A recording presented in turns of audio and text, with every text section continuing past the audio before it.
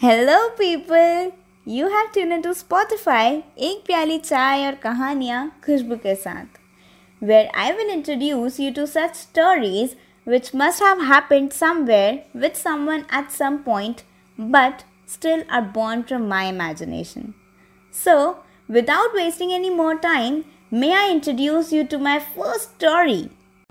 So, before I catch up to this segment, I would like to say something. When you are a highly sensitive person, the world at times can be too much, too fast, too loud, and too harsh. It is not wrong to be sensitive. What is wrong is to let it dominate oneself. Highly sensitive beings suffer more, but they also love harder, dream wider, and experience deeper horizons and bliss. When you are sensitive, you are alive in every sense of this word, in this wildly beautiful world. It is your strength. Keep soaking it in the light and spreading it to others. Today's story is based on sensitivity. This story is something that we all experience at some point in our lives. So before I begin this narrative, I want to tell you that this chronicle is something I read in a book, and all that this story is fiction. It has nothing to do with reality. Now beginning with this anecdote, I summarized at a young age that the path to happiness for me lay in being someone completely other than who I was. So I became very good at pretending, especially in a professional context. While adopting a faux persona during difficult times may be a valid choice, it is also exhausting. I simply couldn't keep faking it all the time, so I had to limit many new opportunities in my life. I have worked in organizational development in various educational, media, and corporate industries.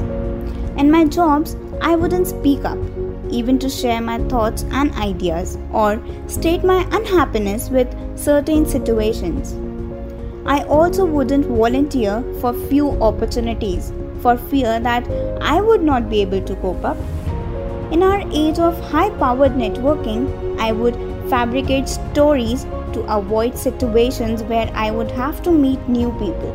One strategy I employed was to arrive at networking functions late enough to avoid having to talk to anyone since the speaker had already begun speaking. Sometimes, after a long day of pretending to be someone else, I could barely make it home. I would lie down in the peace and silence of my own home and wonder what was wrong with me. However, one day I was researching the trait of sensitivity on the internet and found the work of Elaine Aron. I finally learned at the age of 44 that there's nothing wrong with me. I'm a highly sensitive person and I can be myself and still thrive in my work environment. Since learning about the trait of high sensitivity, I have integrated several key practices into my work life that have resulted in amazingly successful results. I have learned how to network in a way that works for me. I pick one person to talk when I arrive at an event and then include other people who I see standing alone. I also choose to listen more than I talk, thereby lessening expectations as to how I should behave. If I meet one interesting person at an event, I feel that I have been successful, and I make sure to later email them to let them know how much I enjoyed meeting them. I find emailing is far less stressful for me than calling someone, since I can prepare carefully in advance what I would like to say. After 1 year of my new and improved networking, I was elected president of my local human resources group. A colleague recommended me because I am so good with people. I am now feeling so confident that I regularly speak at many industry groups and university classes. Although I still become nervous before a speaking engagement, I am able to follow through. I would never have agreed to give speeches before I learned how to approach my job from an HSP friendly perspective. I have also made many changes in my work life. I now work part time, so I'm better able to balance the stimulation of the workplace with my less stimulating home life. In the past, I felt like I had little respite from the emotional storms my sensitivity created.